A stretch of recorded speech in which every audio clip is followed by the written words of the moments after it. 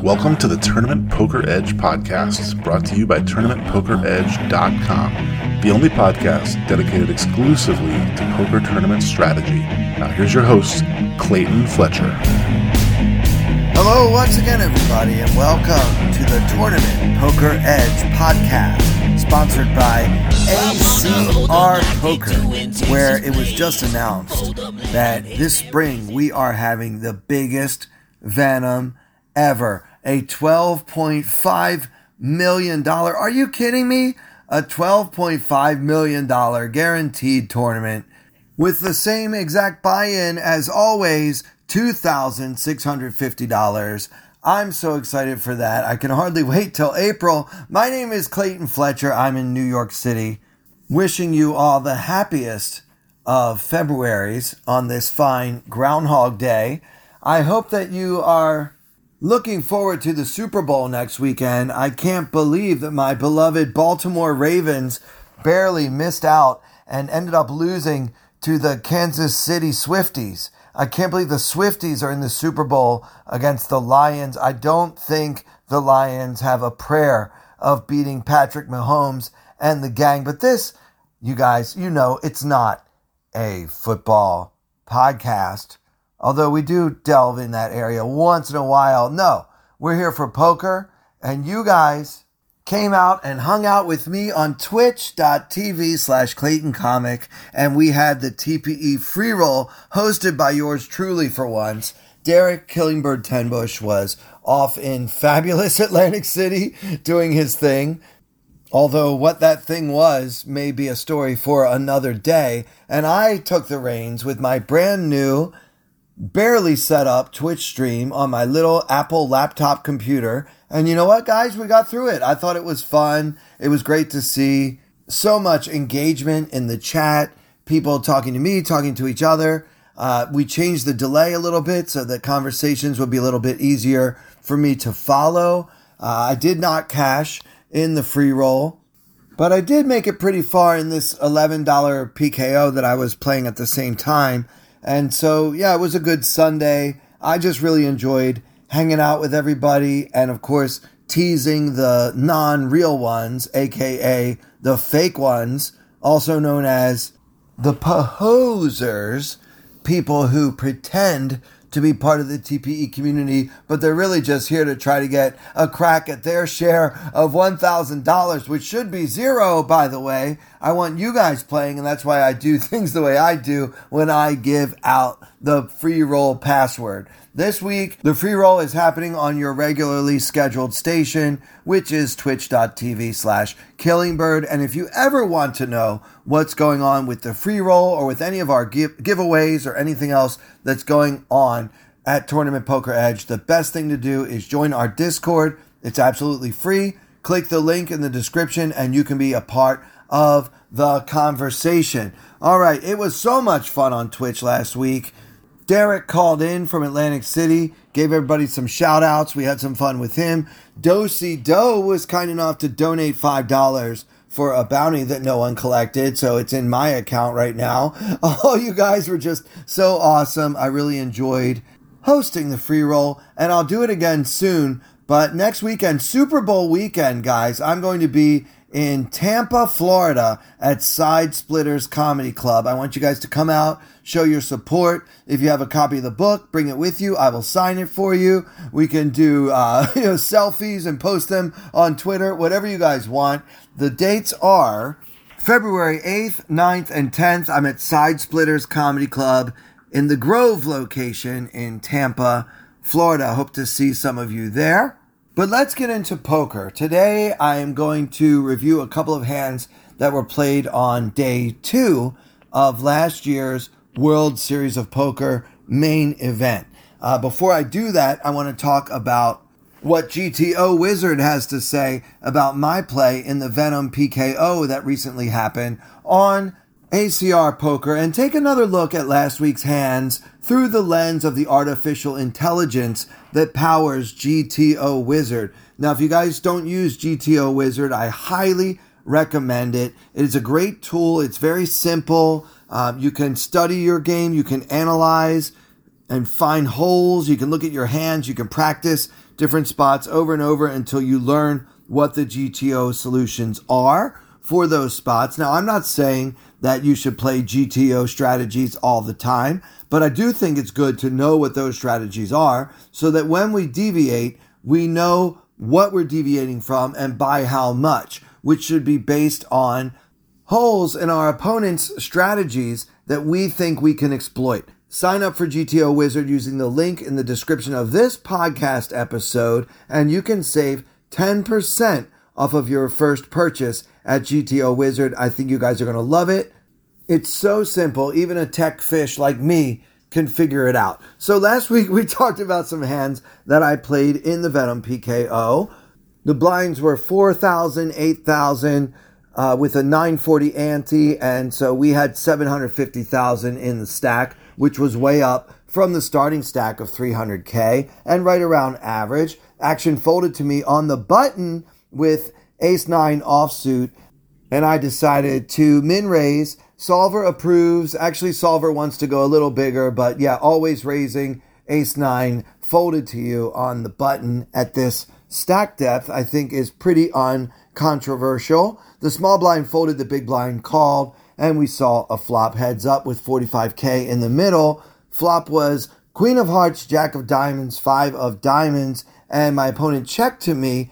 I decided to check behind. The solver approves 40% of the time, but bets small the other 60% of the time. So betting small is preferred, but I remember saying on last week's episode that I felt there was a better than average chance that my opponent could check raise me and blow me off of the hand based on what I had observed in playing against this gentleman for some length of time. So I felt like he was more loose, aggressive, and so for that reason, I wanted to check back and just try to realize my equity with ace high. So the turn came the Jack of Clubs pairing the board, and my opponent checked again. I decided to check behind again. So we're just keeping the pot small. We have ace high.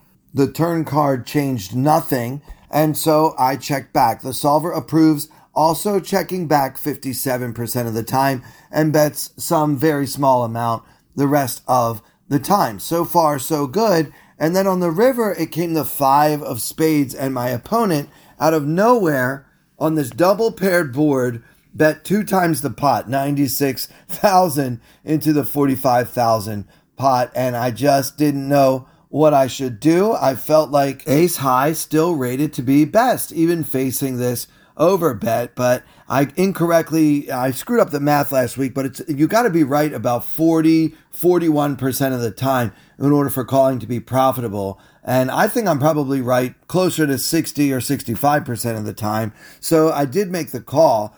From a GTO standpoint, the solver folds 60% of the time and calls 40% of the time, which makes perfect sense to me given the math that I just shared. So yeah, I'm happy to see that the solver's on board with all of my play in that unusual hand. A little while later, at the same blind level, you guys may recall there was a raise from early middle position and then a call on my right from the cutoff, and I was on the button with 6-5 offsuit, and I admitted that it's a loose call, but I decided to get involved, and the solver hates it. It's a pure fold according to GTO Wizard, 100% fold, but there's a lot of calling, quite a bit of calling, 65% of the time calling with the suited 6-5. So that's the big difference that being suited makes from the standpoint of game theory optimization. So as we all know, I called anyway and flopped a straight and ended up losing almost all of my chips when I got check raised on the river. All right, let's move on. Okay, so new stuff now. We're getting into the new stuff. We've been talking a little bit in recent weeks about the World Series of Poker main event. By the way, where's the schedule? You know, I like to start looking at the schedule. The only thing that gets me through the winter, especially before baseball spring training starts, is the schedule. So what's happening this summer? Come on, Caesars Entertainment. It's time for you to share the dates and times of the tournaments of the 2024 World Series Speaking of baseball, by the way, I don't know if you guys saw, but my beloved Orioles were sold to two billionaires. And I think that's going to be great news for everyone in Baltimore who is sick of the ownership group not spending the money to get the players we need to bring home the championship. But again, this is not a sports podcast. All right, so we're in the main event. It is day 2. I'm not actually playing at this table. This is as seen on Poker Go. The blinds are 400, 800 with an 800 big blind ante. Something like 7,000 players remain in the main event at this point. It is insane. Like, they had over 10,000 people enter. And remember, you can't re-enter this thing. I hope they never change that, by the way. The main event has to be a freeze out, right? Can we all agree on that? So here we are early on in day 2. And the action folds 2 folds in third position to none other than Doug Polk. Doug Polk is an excellent poker player, bracelet winner. He's got a card room that he owns in the great state of Texas.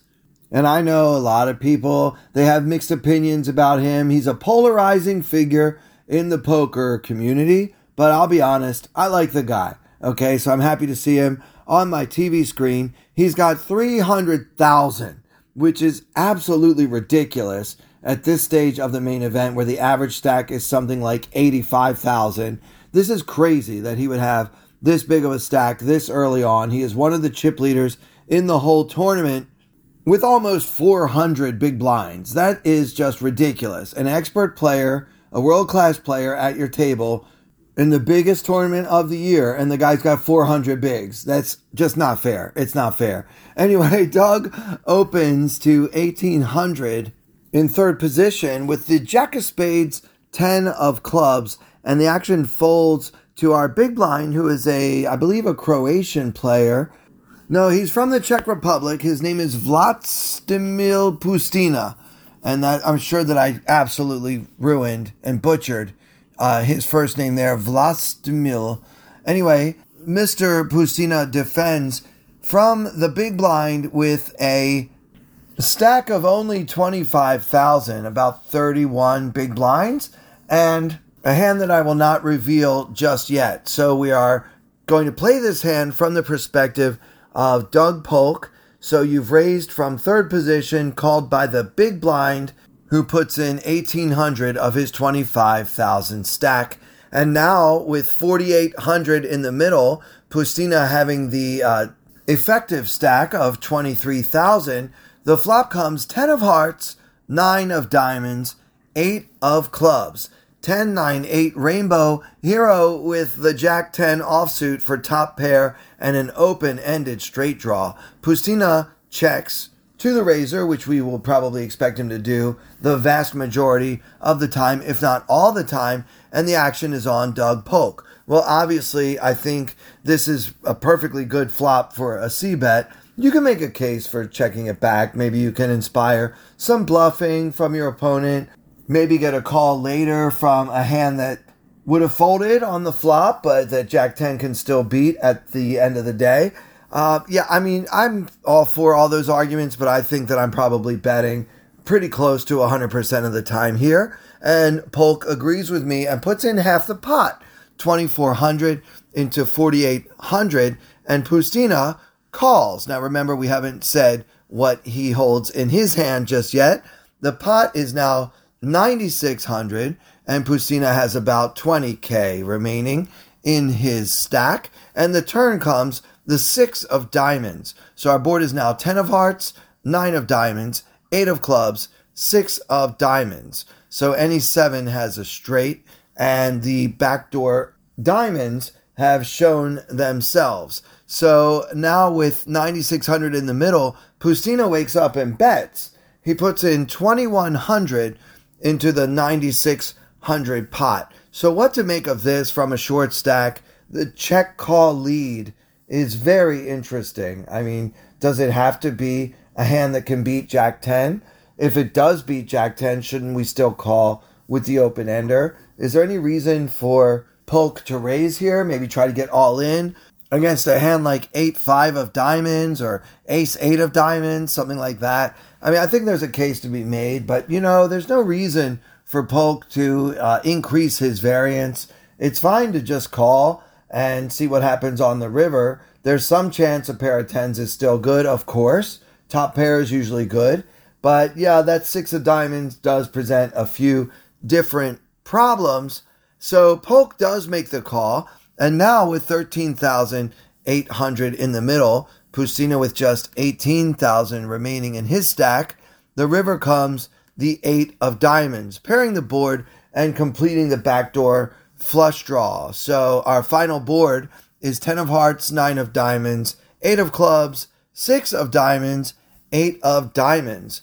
So now Pustina bets 4,100 into a pot of almost 14,000, and Doug Polk, getting better than 4-1, has a decision with his pair of tens. Now, in Polk's shoes, I think a very important question to ask oneself is, what can I beat? What does he bet the turn with that doesn't have me beat now on the river? And honestly, guys, I can't think of a single hand. I really can't. I don't know. Does he lead out with a pair of nines? Every draw came in. And you can see Polk on the video, he's getting more than 4-1. He needs less than 20% chances of winning in order to make calling break even. And yet, if there's nothing we can beat, then it really doesn't matter what pot odds we're getting because we can't beat anything. What is the guy bluffing with? I really can't think of a single hand. I don't blame Doug for folding. And it turns out he was up against a straight flush, guys. 7-5 of diamonds got there. He was already there with a winning straight on the turn, but Doug had outs against that hand. But then on the river, the 8 of diamonds really sealed the deal, completing the straight flush for Pustina. But for Pustina, despite having good fortune in that hand, he did not end up cashing in the largest main event in history. All right, let's do one more hand from this same level, maybe about half an hour later. You guys have to remember the main event has 2-hour levels. So just because two hands were played in the same level doesn't mean that they were necessarily played back to back. So it's still 400, 800. And in second position, off of a stack of 80,000, a player named Aditya Prasetyo, who's been around for quite some time, about 2 million in lifetime cashes, an American from Massachusetts. He min raises to 1,600 off of his 100 big blind stack with ace of hearts, king of clubs. The action folds around to the cutoff, who is an older gentleman, last name Owens, who has been very snug, very, very tight. And he puts in the world's smallest 3-bet. He makes it 3,300 off of his 100 big blind, 80,000 stack. And now the action folds to the small blind. A player from China named Liang, who has 174,000 in his stack, so 200 big blinds. We are playing some deep stack poker here. So it's a little strange to see someone cold call a 3-bet from the small blind. And I imagine that solvers would probably have us never, or at least almost never, doing that. If you're not happy to 4-bet facing this action, it's probably better to just fold. Too many things can go wrong. Even if they just all call, you're still going to have to see a flop from out of position in an inflated multi-way pot where you have shown zero aggression so far. It's just not a good recipe. So I'm not really sure if he's never, ever, ever supposed to cold call from the small blind, but I don't think it's something we're supposed to be doing a lot of, if ever. But he does cold call. And by the way, guys, I'll tell you what everyone had in just a minute. At that point, the pot was 9,800. After the raise and the 3-bet and the cold call, we've got 9,800 in the middle, about 12 times the big blind. And now it's up to our original raiser, the big blind folds, and our original raiser, Aditya Prasetyo, goes all in for 80,000 with the ace king. This really shocked me, guys. I do not like this play one bit. In Prasetyo's shoes, I think that 4-betting is totally fine. I might have made it 14,000, 16,000, something in that neighborhood, just to, kind of see who's serious and who isn't. I don't see any point in putting in 100 times the big blind with this many opponents, one of whom has already 3-bet me, and one who cold called out of the small blind, and I can't know that that's not a trap waiting to happen. So, yeah, I hate this play with ace-king. I think this is way too much risk for not enough potential reward.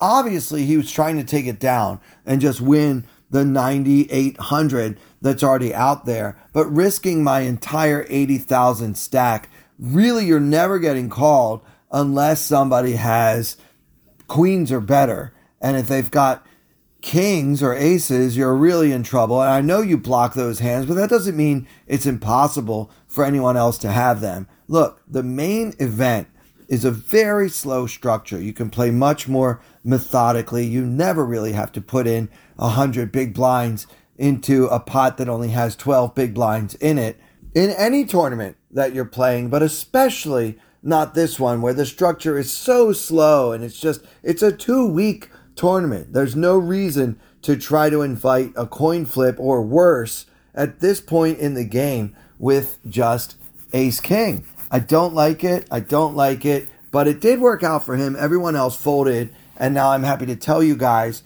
what the other players had. So we opened with ace-king offsuit. We got 3-bet by an old man who hadn't really played too many pots at all, and oddly, he had the ace of diamonds, 10 of diamonds, kind of random, but I guess he didn't want a flat, so he just put in the smallest 3-bet. The small blind who flatted had pocket fours, so it kind of makes sense, but the problem with playing that way is it looks like exactly what it is. A pocket pair that doesn't want to keep raising. So, I mean, good for Prasetio for taking it down and winning the pot and not busting out of the main event with ace-king and 100 big blinds all in pre.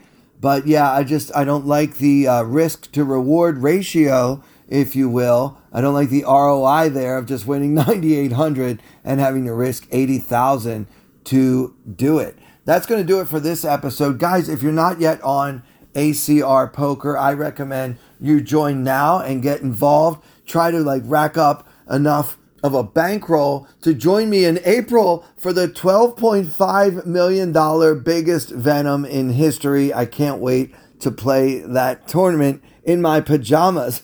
And if you want to join ACR Poker, just click the link in the description of this podcast and you can get a 100% first time deposit bonus up to $2,000 by using the promo code TPE.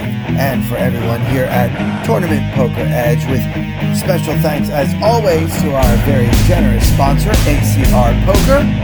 My name is Clayton Fletcher. Thank you so much for listening. I wanna hold them like they do in Texas, please. Fold them, let them hit me, raise it, baby, stay with me. Lock in intuition, play the cards with babes to start. And after she's been hooked, I'll play the one that's on her heart. Oh, whoa, whoa, whoa, whoa. I'll get her heart, show her what I got. Oh, whoa, whoa, whoa, whoa. I'll get her heart, show her what I got. Can't read mine, no she can't read a mile. Hold the face, she's got to love nobody. Can't read mine, no she can't read a mile. Hold the face, she's got to love nobody. Poker face, poker face. Poker face, poker face. I wanna roll with her, a hard pair we will be. While little gambling is fun when you're with me. I love it. Russian roulette is not the same without a gun. And baby, when it's love, it's not rough, it isn't fun. Oh, whoa, whoa, whoa.